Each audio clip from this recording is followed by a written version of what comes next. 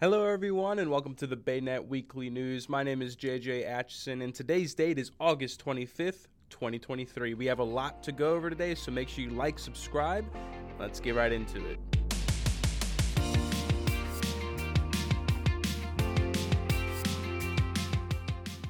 Prince George's County Police Patrol officers arrested two suspects linked to multiple armed robberies at businesses in the county last week. The suspects are identified as 18-year-old Evander Lozano of District Heights and 19-year-old Christian Carranza of District Heights.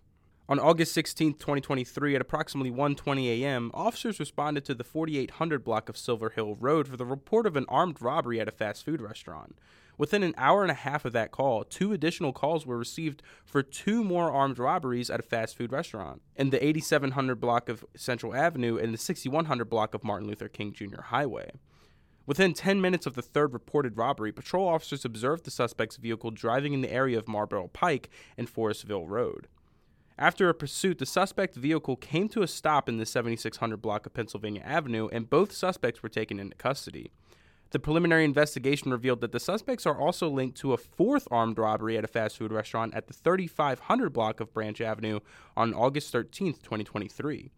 Anyone with any information on these cases or suspects is asked to call the robbery unit at 301-516-2830.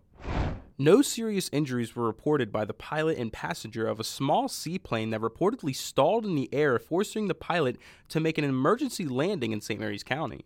The pilot is identified as Anthony Capazzi, 63 of Venice, Florida. The passenger is identified as Charles O'Brien IV, 35 of Leonardtown, Maryland.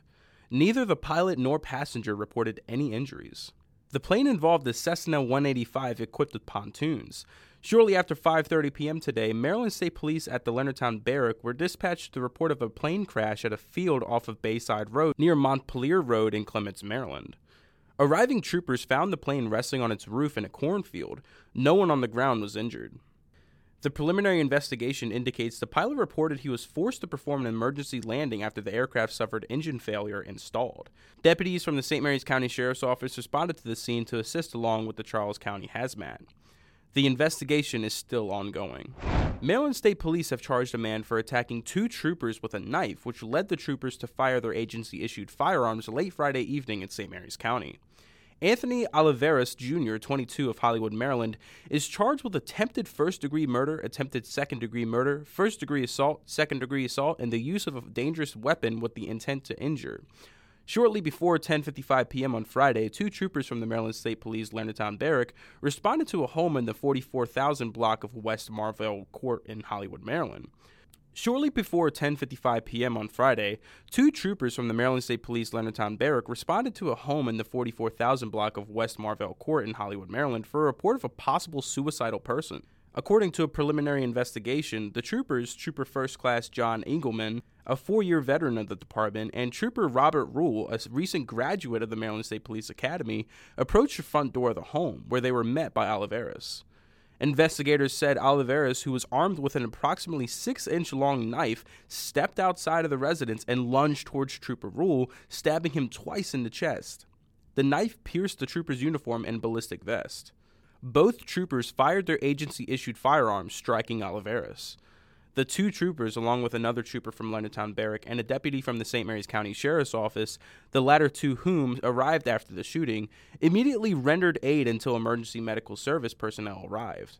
Oliveras was then transported by ambulance by the Hollywood Volunteer Rescue Squad to MedStar St. Mary's Hospital in Leonardtown before being flown by helicopter to MedStar Washington Hospital Center in Washington, D.C. for treatment of his injuries, where he remains at this time.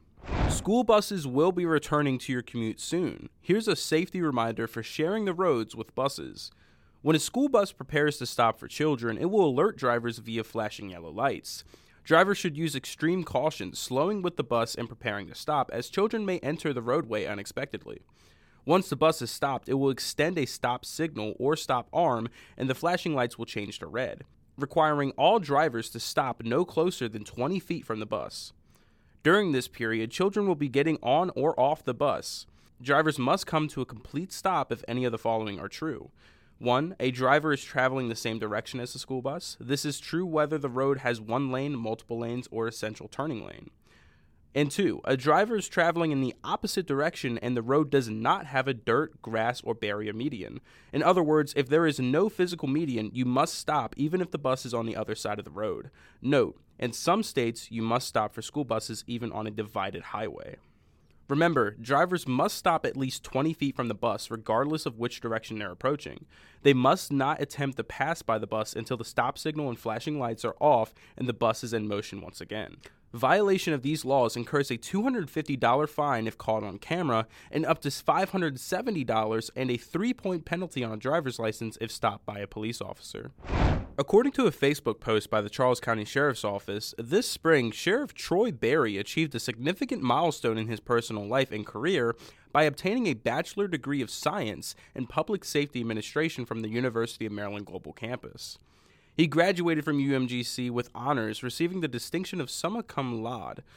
In 1991, Berry started his higher education journey at the Charles County Community College, now the College of Southern Maryland, with a degree in liberal arts. Education is the key to unlocking human potential along the road to success, said Sheriff Berry. And for more information on any of the articles that we covered today, make sure you click the specific link down in the description below. And of course, to end off every single BayNet Weekly News, we're going to be going over some of the top events coming to Southern Maryland, and we have a big one, obviously, tomorrow night at the Calvert Marine Museum. It's going to be the final concert of the summer. It's going to be Brett Young, so make sure you do not miss out. We had an amazing giveaway for free tickets to the Brett Young concert. Over 1,000 people entered for that giveaway. So obviously there's going to be a lot of hype, going to be a lot of traffic, so make sure you know about that and you keep that in mind. The Solomon's Bridge is going to be heavy, so make sure you keep that in mind. But everyone who is going to be at the concert, enjoy it. I'm going to be there. I'm going to be taking pictures. It's going to be nice. And also, to all the Fortnite players, there's a new season out today, so go ahead and play some Fortnite. Check it out. I'm going to definitely check it out when I'm done with this, and, just have a good weekend, y'all. All right, I'll see y'all next week. Have a good week.